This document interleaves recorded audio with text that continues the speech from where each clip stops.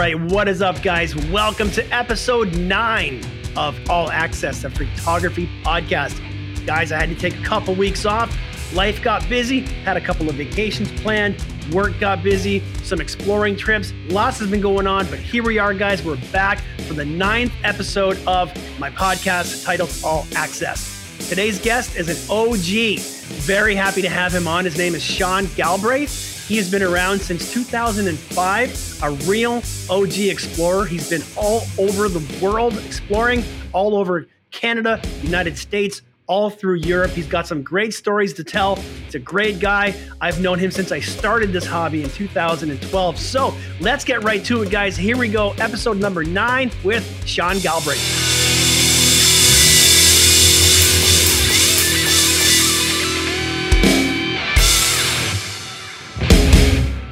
All right, guys, here we go. Episode number 9 of All Access, the Freaktography podcast. Today's guest is Sean Galbraith. He is someone who I consider to be an OG in the hobby.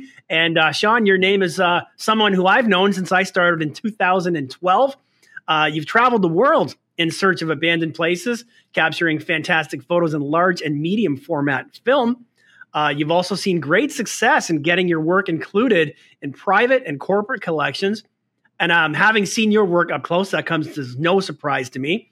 You literally wear many hats, known for wearing a fedora and a bow tie on your explorers.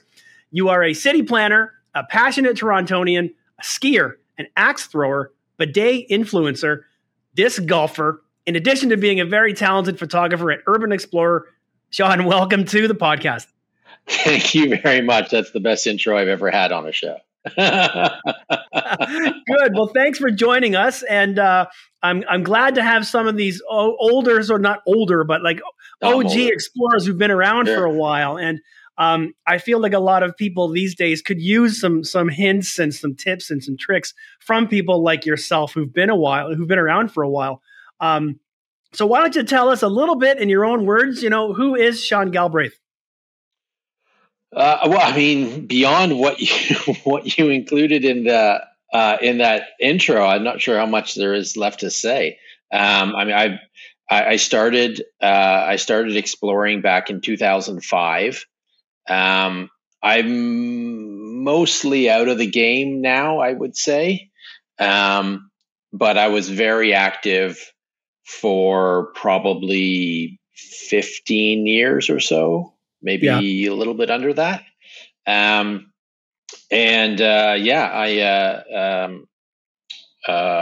got to go to Europe. I've explored all over North America. It was a great time. I really had a lot of fun doing it. Good. So you've I saw you joined UER in 2005. So that is when you started the hobby. My podcast is a tip of the hat to Jeff Chapman. Did you know him? No, I got into it shortly after he passed. So prior to 2005, I was living in Florida to 2004. And when I was down there, I was reading infiltration just online, and I was aware of sort of UER, but for some reason, it never really occurred to me as this was something that I could do. So I never did any exploring when I lived in Florida. I only really got into it once I moved back home to Toronto. I lived in Toronto from 2001 to 2005, but I didn't pick up the hobby until 2012.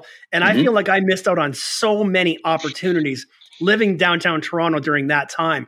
So, what was it like, starting in 2005 before there were so many people and security was on to us? What was it like back then? I would say it was sort of towards the end of the golden age of exploring. Mm-hmm. It was a lot easier, frankly. There in Toronto itself, there were a lot more sites. Before most of them got turned into condos or renovated or just demolished. And then jumping across to Buffalo and down to Detroit, it was just a playground. It was awesome. You never really had a shortage of sites that you could go to, and you had a number of sites that were like the beginner's guide to trespassing. So you could take a newbie or a friend who was thinking, what the hell are you guys doing? And there were some easy sites and that were really interesting still, that you could take them to and introduce them to the hobby. The most notable one in Toronto was the Brickworks. Right. That place was the best beginner's guide to trespassing location that we had. I lived at Lakeshore in Carlaw for 3 years, and Hearn was literally in my backyard. Absolutely. And like I said, let's talk about missed opportunities. I was right there. So you would have been into Hearn when it still had the turbines and when it still had everything, right? So much easier to get into back then, I'm guessing. Yes. So when we first started going into Hearn, there wasn't the new power station next door. And so you could just basically walk along the shoreline on the turning basin channel, and then just hop an easy fence and run in. There was always security, but they weren't really using it as much as a film studio location. Back then, it was easier, but still not risk free. And in 2008, a guy died in there. Yes, an explorer. Yeah. So it was definitely never risk free. But I was exploring, like you said, back when the turbines were still in, and then gradually as subsequent visits, the turbines were gone at some point, and then the floor of the turbine hall was gone. And at one point, the Luminato Festival moved in, and that was kind of amazing to see the space reimagined and have a restaurant in the control room. Yeah. So what would you say back, during your active time, what were some of your biggest and favorite, let's start with Canada. Sure. What were some of your favorite and biggest explores that you did during that time? It's funny. I didn't really explore a lot in Canada. I was much more interested in jumping the border and going into the US and doing road trips, because I don't particularly care for some abandoned farmhouse somewhere. I want big sites, preferably industrial. And we didn't have a lot of those here in Canada. I mean, we had Hearn. Yeah. The Canada malting silos were pretty cool, but they're pretty limited. Consumers Glass in Hamilton, I think, what probably would have been my favorite industrial site to photograph. Certainly in Ontario. It was really too bad when that one got knocked down. That was a really good one. Though I wonder if the basement area is still accessible, because it was on that big concrete. It had a concrete pad, and there's like a basement window looking thing that you can see from Gage Street. And I wonder if that's accessible, because it had some interesting basement spaces in there. But anyway, that was probably my favorite site in Ontario to photograph. Cool. Jumping the border in Buffalo,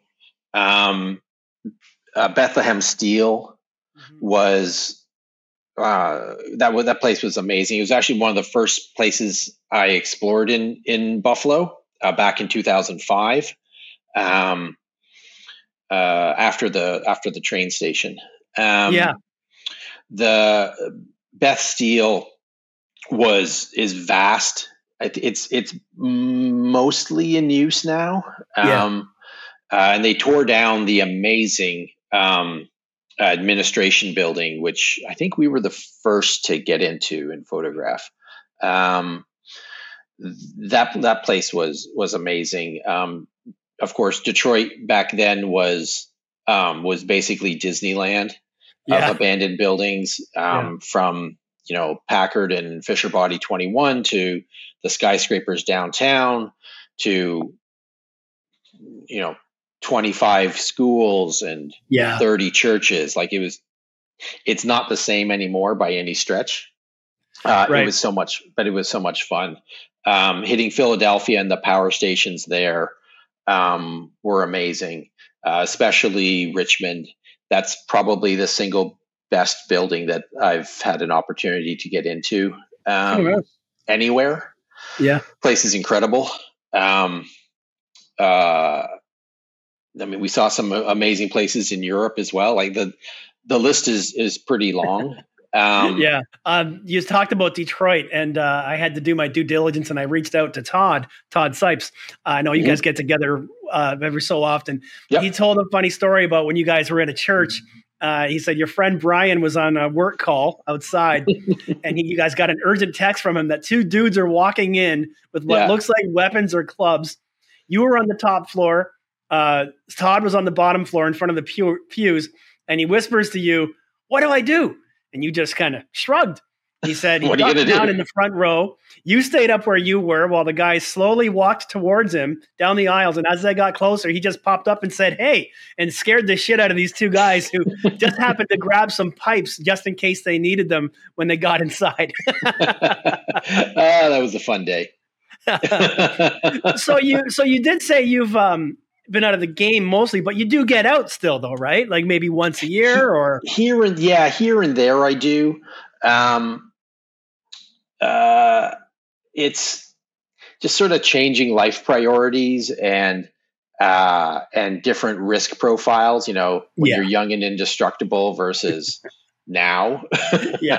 Very much, I cannot run anymore. That is not going to happen.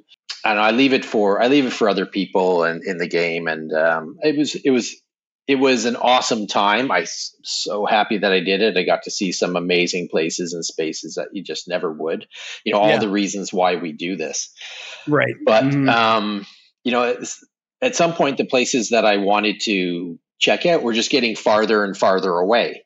Yeah. Because I've seen all the ones that were closer, and so it just become more of an effort to actually do that. And, you can only take so many weeks off to do like an exploring road trip or whatever. Yeah, for sure. I mean, you're right about like the industrial spots. They're so rare here. Like I was lucky enough to do Nanticoke before they demolished it. Yep. I actually did Nanticoke while it still had power. And you go in the control room and all the lights were going and the buttons were all lit up. And I did Lambton, the other coal plant near Sarnia. Nice. There was. Did you get into Lakeview, or was that already gone? That was already gone. Oh yeah, I didn't get Lakeview. Was pretty cool. Yeah, I've seen the pictures, but it's in terms of like all of the mental hospitals are pretty much gone with the exception of some. But you have to travel a lot farther to see stuff. Like I went to Ohio a few weeks back in March. Well, there was a huge steel mill that I could have done. But the problem with this is that you had to go in the morning stay all day and come out at night. So for me, it's like I could go and spend a whole day hitting, like I don't mind houses. So hitting houses and nursing homes, churches, going to Cleveland. I could probably knock off 8 spots in a day, or I could spend all day at one. And I chose to do more with my trip than just the one. I totally get that. There was a steel mill in, I think it was West Virginia, the West Virginia, Ohio border that we did a full day inside. We had some cat and mouse with the security at one point. There aren't many sites around that are that interesting for that long. And you'd just be sitting there, bored off your ass waiting for the sun to go down. Yeah. So what about, let's talk about some war stories. Have you ever been badly hurt? I have thankfully never been badly hurt. No. I fell most of the way through a floor once. So I was exploring this abandoned orphanage in Buffalo. I don't know if you got into that one or before it was sort of renovated. I don't think so. No. The German Roman Catholic orphanage in Buffalo. And it was one of the early times that we had explored it.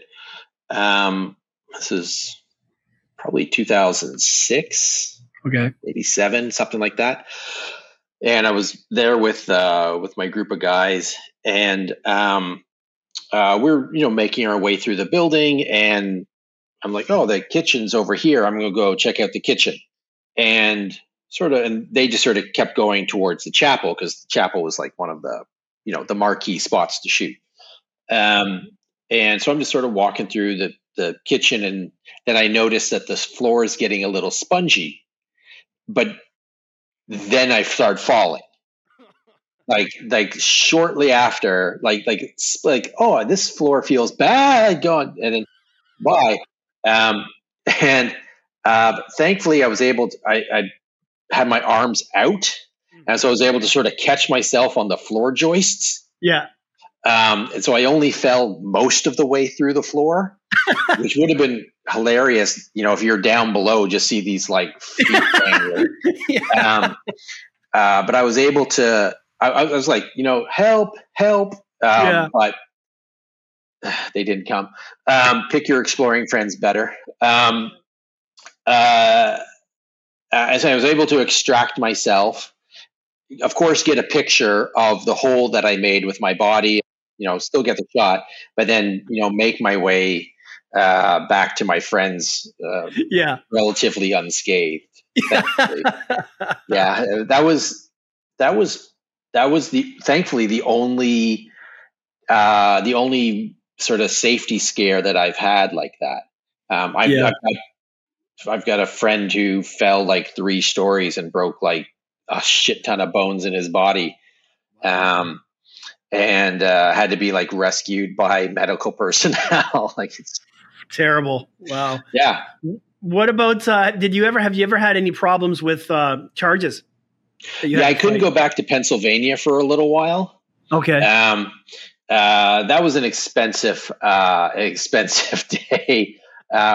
Me and a buddy, we got caught sort of after the fact, and there were charges. We had to go to court, and they've been dealt with now. They've been expunged and whatever. But that was an expensive one. But at that point, I'd been doing it for 18 years or whatever, and gotten away with quite a lot. It was time to pay the piper, I guess. Yeah, and, basically your price of admission for 18 years of. Yeah, I mean, I'd made enough in photo sales that it more than covered it, but it wasn't great. No, it's never a good experience. There are better ways to spend. There are $9,000 or whatever. God, I had a charge about 4 years ago. Yeah, a stupid house only cost me $2,000 to get me out of it. But no criminal charges. Everything was taken care of. But man, that's a lot of money. So in 2009, you and your exploring partners of what you called the DK Photo Group, you were a part of a 6-episode TV series called Photo Explorers. So let me just read a little bit of a description there. Photo Explorers follows an adventurous band of photographers and urban explorers as they slip behind the barricades to capture haunting images of abandoned buildings and structures from around the world. What was that experience like? It was amazing. Photo Explorers was like getting paid to do this was amazing, frankly. How it all came about was a friend of mine sent me an ad from Craigslist, of all things, saying, hey, we're a local production company. We're doing a series on different types of photographers.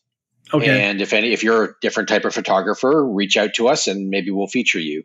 And so I was like, oh, that sounds pretty cool. We're a different type of photographer. Yeah. This was 2007 or 2008. Okay. And they responded back saying, yeah, that sounds really cool. Let's do it. Let's arrange a time to meet up and explore something and shoot something. And I sent it over to the rest of my photography team, and couple of the guys were like, that sounds stupid. And one of the guys was like, yeah, that sounds fun. Let's totally do it. So he and we just went again to the easy spot in town, the Don Valley Brickworks. Yeah. And we shot an episode of this show, which each episode like profiled 3 different types of photographers. Okay. And we were one of them. Afterwards, my buddy and I were like, we just like pitched him, like, why don't you just make a whole show about us? You see what we do. It's cool, and it's visually very interesting, and we can clearly talk on camera. We're very comfortable doing this thing. Right. And he's like, yeah, I can totally do that. And so he developed a pitch, and he went out and he sold a 6-episode series to Bravo Canada. And at the time, Bravo was still sort of the arts station. Right. Very, very different from what it is now. Totally. Where it's like reruns of Desperate Housewives of Hoboken or whatever the hell it is. Yeah. But back then it was like, this is where you would put arts programming in Canada. And so they bought a 6-episode series of us just sort of doing our thing.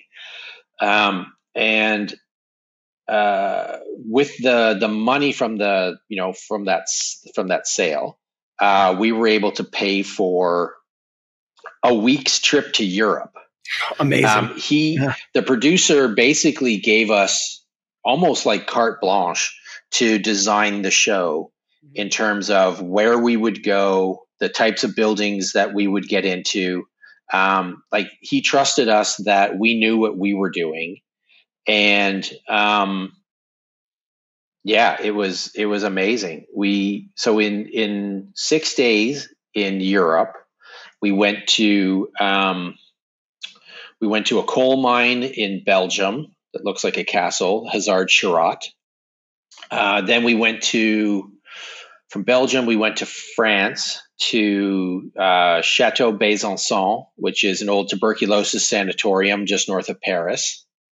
Then we went to Luxembourg and met up with a local guy there. We got into Centrale Thermique, the big power station that's demolished now. Then we went to Chateau Noisy in Belgium, an old French castle chateau, which is now demolished. Then we went to Germany. We got into the Kent School, which had a Nazi history, but turned out to basically just be a church. Which is kind of hard to film an entire episode around. There was some filler in that one.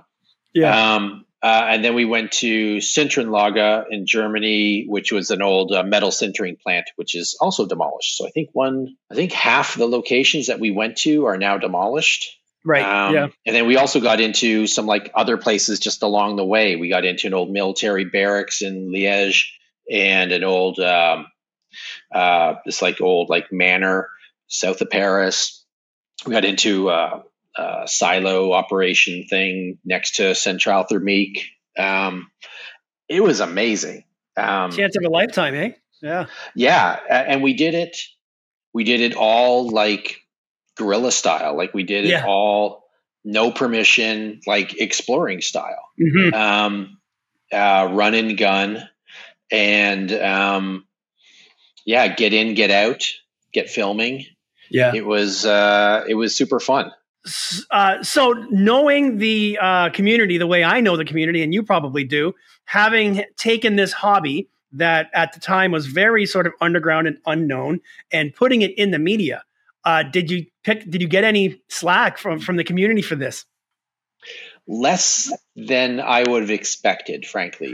I think it is in part because nobody watched the show. So, I think that helped a lot. When they sold the show, Bravo again was sort of the arts channel of Canada, and by the time we recorded the show and it was ready to it was all edited and in the can, Bravo had been sold to Bell Media. Right. And Bell Media had no interest at all in an arts channel. Mm-hmm. And so the show was actually kind of homeless for a bit. Like it didn't have anywhere to air. Okay. Eventually it did run as part of the Contact Photography Festival in May 2009, I think it was. And at that point, I think 12 people saw it. It was great. We didn't make more episodes because too many people watched it. That's for sure. It wasn't too popular.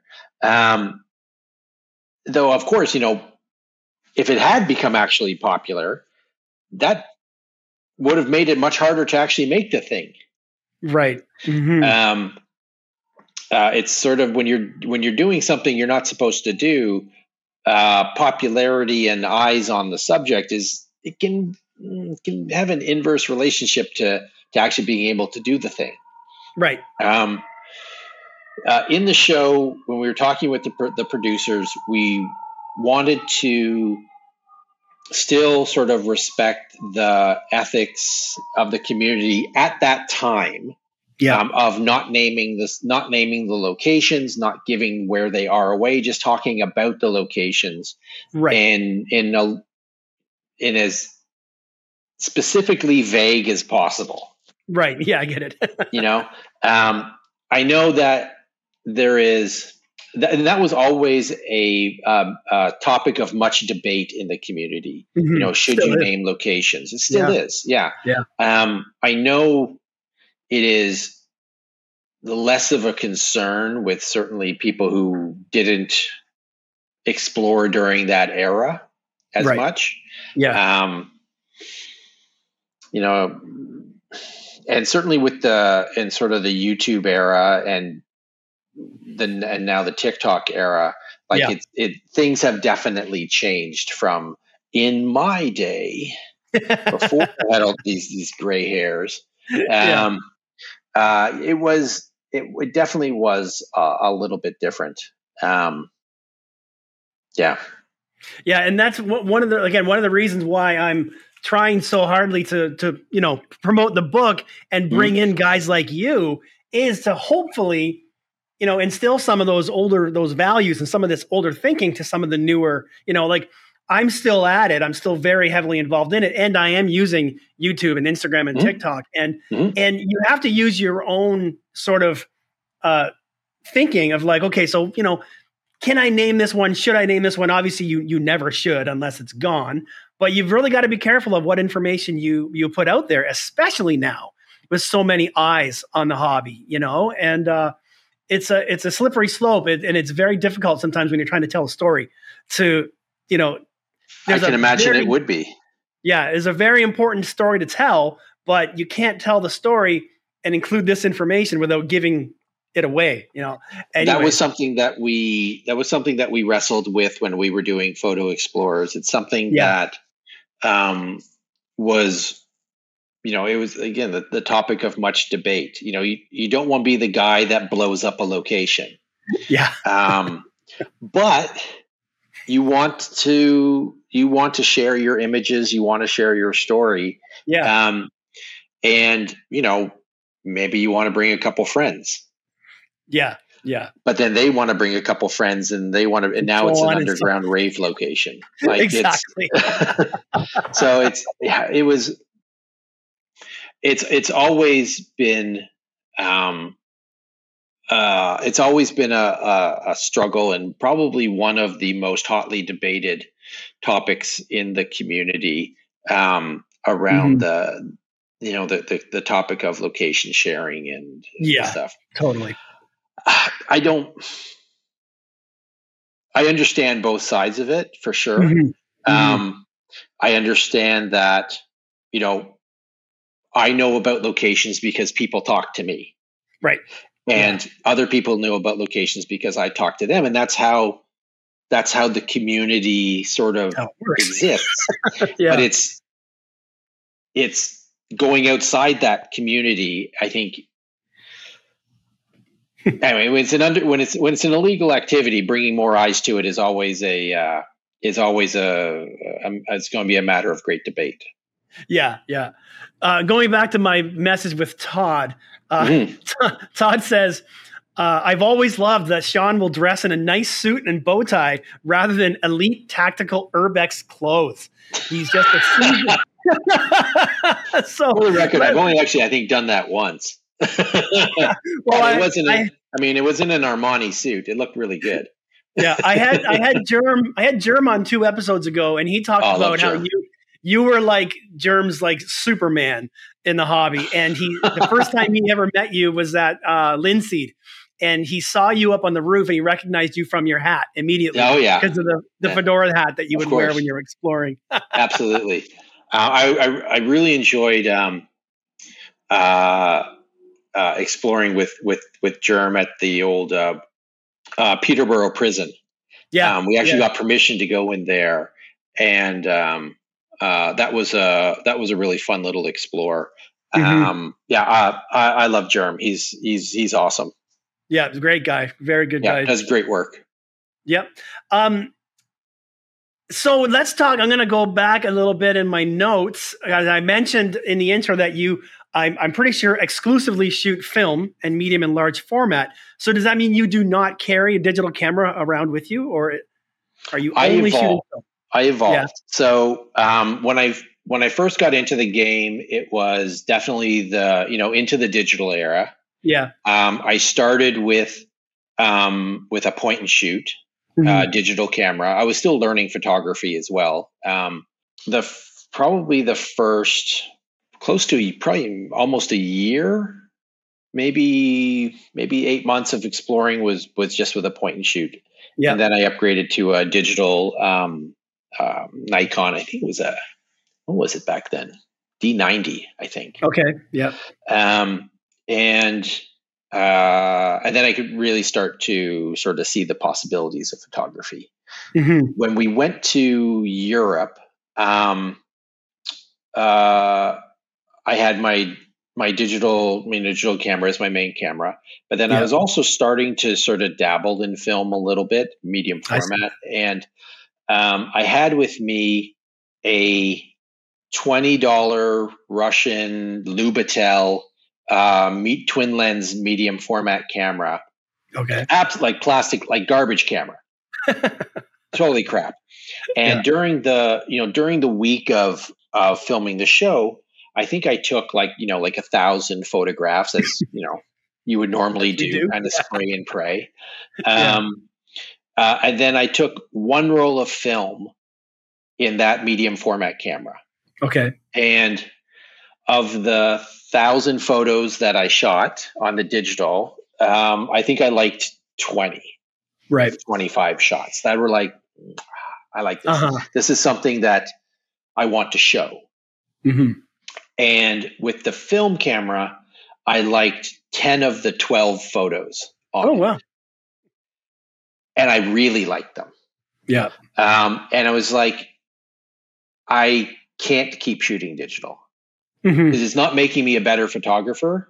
It's making me a volume photographer. And I didn't want to do that. I didn't want to take every photograph. I wanted to take, like, if I'm pushing the shutter, I want this to be the shot or pretty close to it.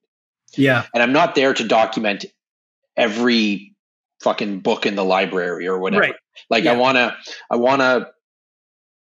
make art, I want to make photographs, and digital was indulging my sloppy side, and then the photos weren't better. So I ended up selling all of my digital gear, and I went film only.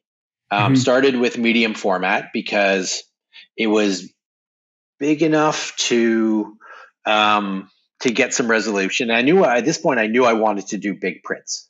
Right. And, I do like a standard print for me is 40 inches by 50 inches. Like it's pretty big. This one behind me here is small. This is only like 36 by 36. Yeah. And that was shot on film. But I didn't want to go like, I wanted to like have a roll of film so I could still shoot some, but not shoot everything, have that limitation. but it wasn't so limiting that I could still take a bunch of stuff. Right. Sort of as a transition from digital to film. I didn't shoot everything. I shot enough. Mm-hmm. And then I was like, you know what? It's too generous still. I'm still taking too many photos. Yeah. And the resolution is good, but it's not, it could be more. And then I started experimenting with 4x5. Okay. So, 4-inch by 5-inch negatives, like really large, under the cape with the bellows focusing, like from the 1920s style. Mm-hmm. And so I sold my medium format gear and I bought large format gear and absolutely loved it. And I shot large format for probably 8 years, something like that. I was developing my own film in the kitchen. And I would still scan the negatives, not do not do wet prints from in a dark room. Yeah. Because I was shooting color and that's a giant pain in the ass. So I was still scanning the negs. So they were digital prints and I could touch them up in Photoshop to remove dust and whatever. But generally speaking, I didn't do that much to them. Yeah. And I loved shooting 4x5. At some point, mostly when I largely stopped exploring, and I got a contract to photograph a big redevelopment project in Toronto. Yeah. 4x5 was not going to cut it. Like, there's no way I could photograph an 8-year project with a 4x5 camera. Is this the Honest Ed's project? Yeah, the Honest Ed's project. Yeah. And so at that point, I bought a digital medium format camera. Okay. And sold my 4x5 gear because it was just going to collect dust. I knew I wasn't really. Yeah. That era was sort of over, and now it's time for the something else era. Right. And so now when I bust out the gear, it's digital medium format, but frankly, most of the time it's just iPhone. Right. Yeah. I remember seeing a picture of you on a rooftop once with your big medium or large format setup. Yeah. Yeah. I think that was with Jono when we were on top of one of the condo buildings, like 3 blocks from me. Yeah. It was on top of the roof, like rooftopping with 4x5 gear. Such a terrible idea. Yeah. So you've done some. You have definitely done some impressive stuff. I love the picture of you in the ranking tunnels in Niagara Falls with the umbrella with all the water dumping all over you. That was such a fun explore. Big shout out to Positive Pressure. Rest in peace, big guy. One of the nicest people who has ever gone behind a no trespassing sign. Mm-hmm.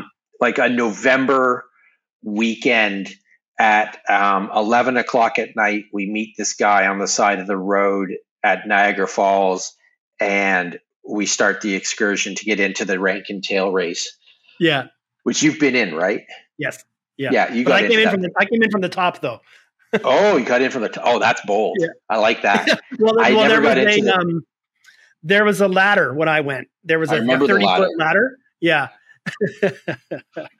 Yeah, we never got into the wheel pit or the station above. Right. Right.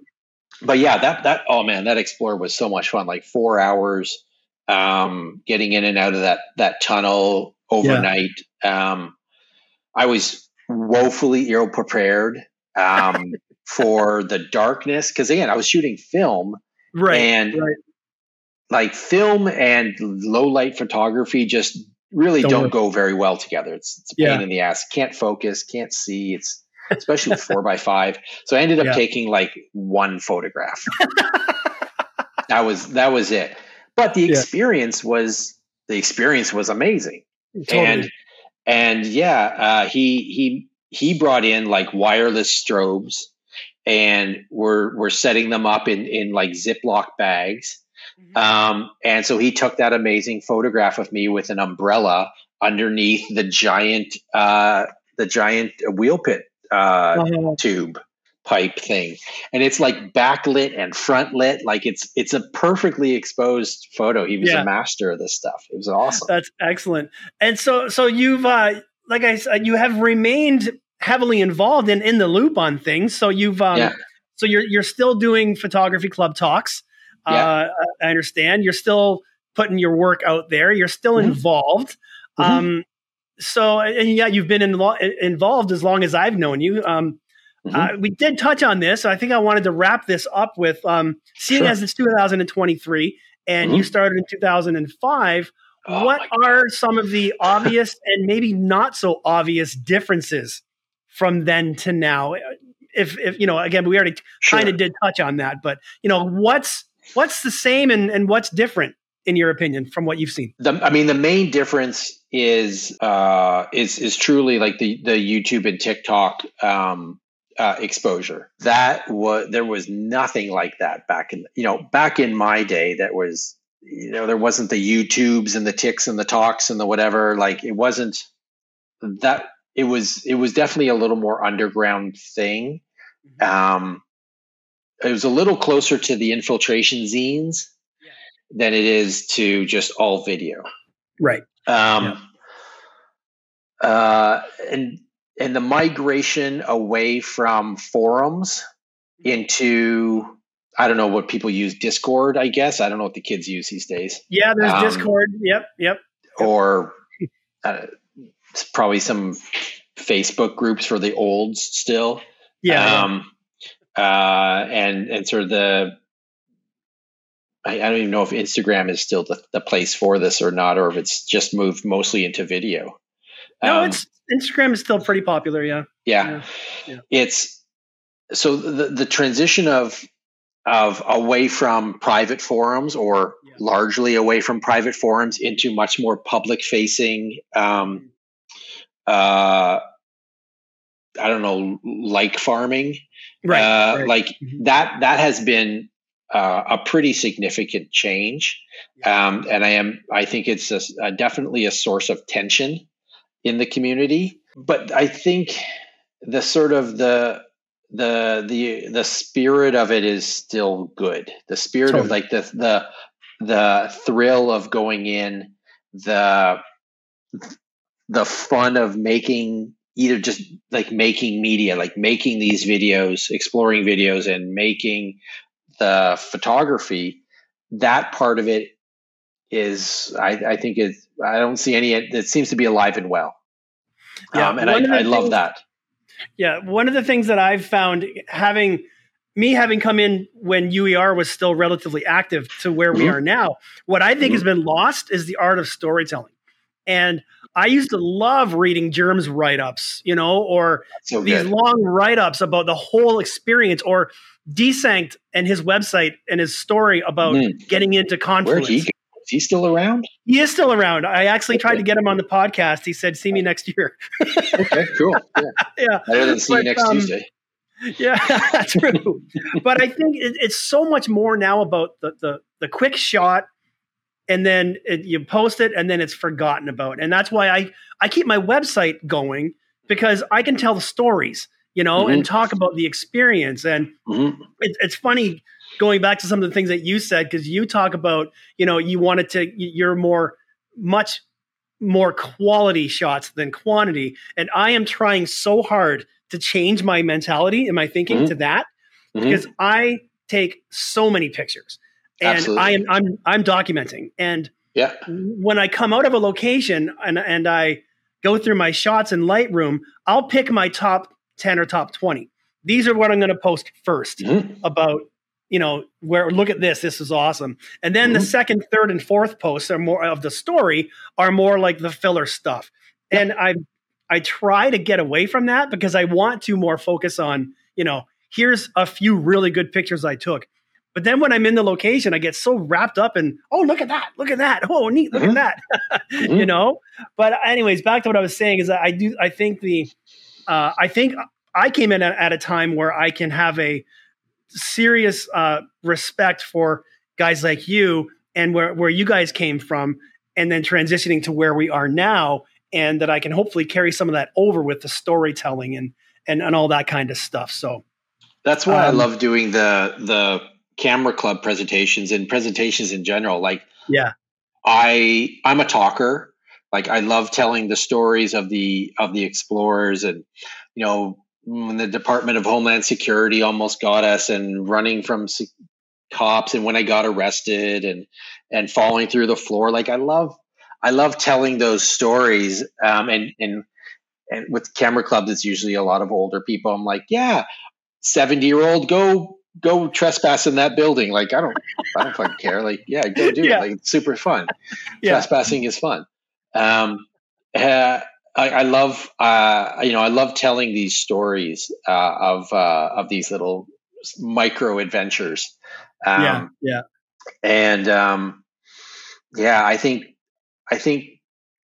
think to the extent that things like YouTube and TikTok can be used to tell more stories, and not just, oh my God, we're going into this abandoned building. It's like super hype, man. And like, oh yeah. That's, to be honest, our show was a little bit of like that, because it has to be interesting. So this is a little hypocritical, but it's less so because I'm not doing it now. But it's such a great medium, video, to tell stories. And I think that would be an awesome use of the medium.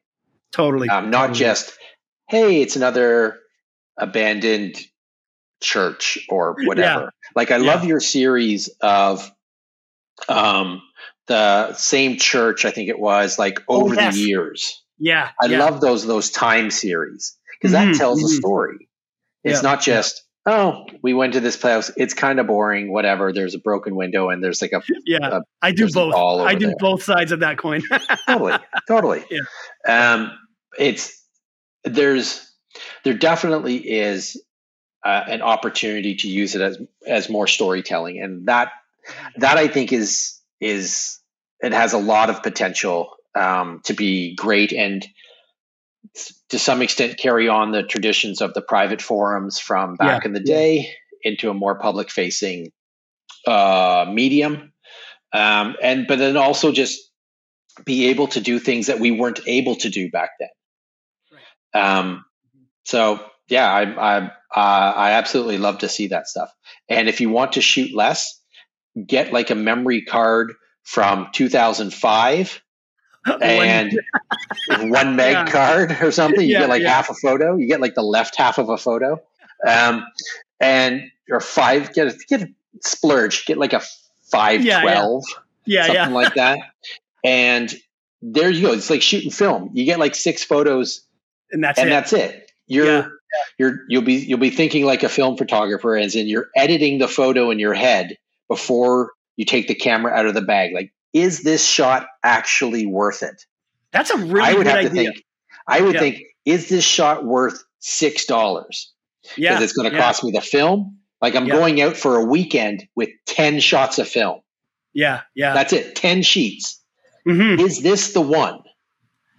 It's cool, but it's not good enough for me to spend $6 on the film and the processing and whatever.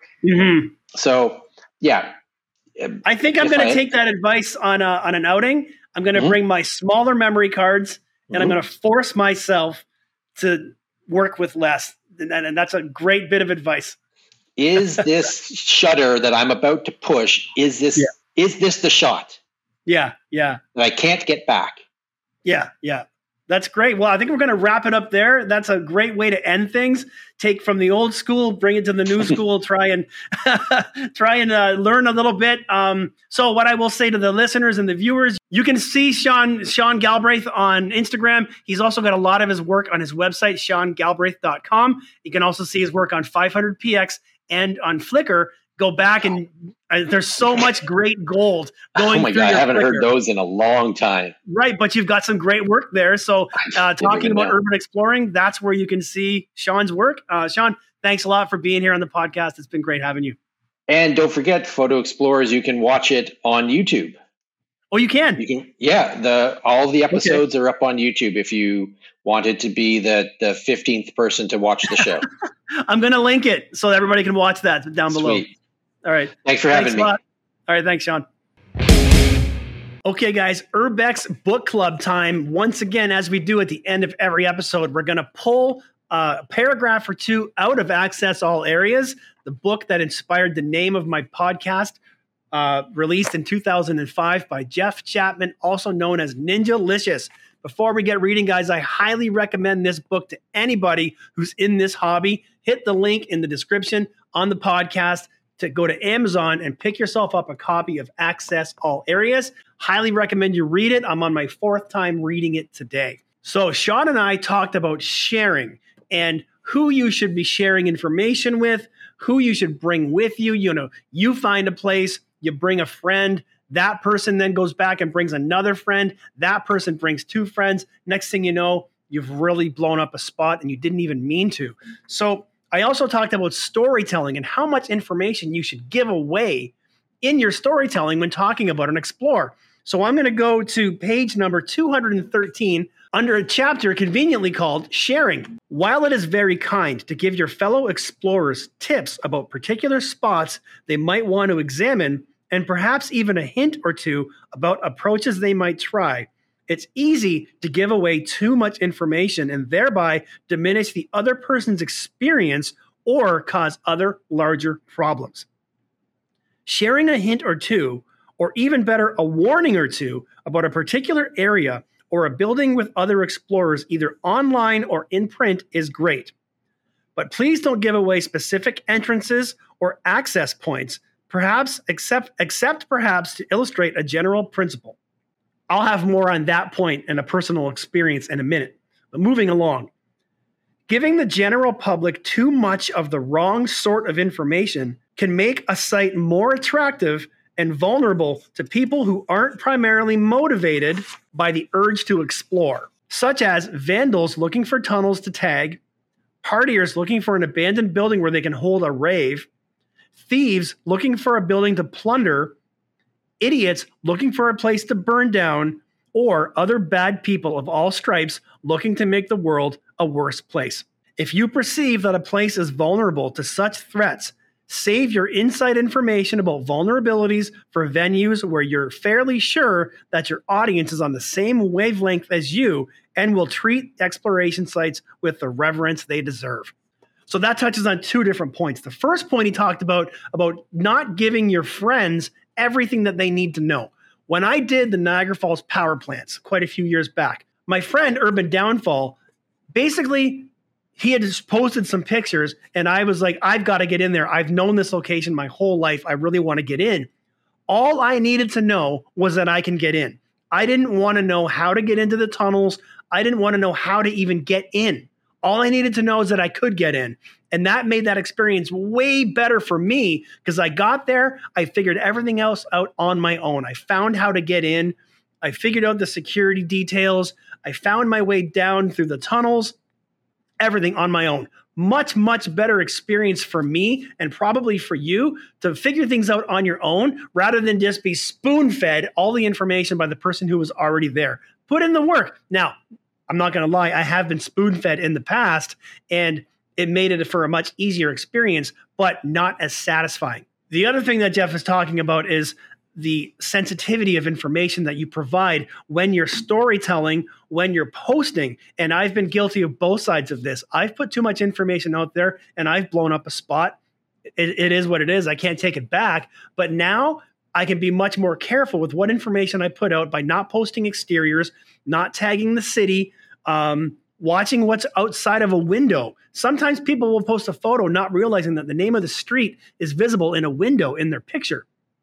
Watch what information you provide in your storytelling, in your tagging, in your captions, even in your pictures to try and help keep these locations from getting into the hands of the wrong people. So with that, guys, that wraps up episode 9 of All Access, the Freaktography podcast. Thank you so much to Sean Galbraith, our guest on this episode. great, original, OG type explorer. Like I said, follow him. Go check out his Instagram, check out his 500px, his Flickr, or his website, SeanGalbraith.com. I am still working on the interview with the lawyer. Obviously, lawyers are very busy, so she and I have had to reschedule this one until the end of July. So hopefully that one will be coming soon. And I'm going to see who I can talk to next week. Got lots more episodes in the future to come. So thanks a lot, guys. Make sure you guys hit the subscribe button to subscribe to the podcast. And if you're watching this on Apple Podcasts, please give a review. Help get this podcast seen by more people. And that's about it, guys. Thanks so much for being here. Thanks for listening. Thanks for watching. See you guys next time. Peace.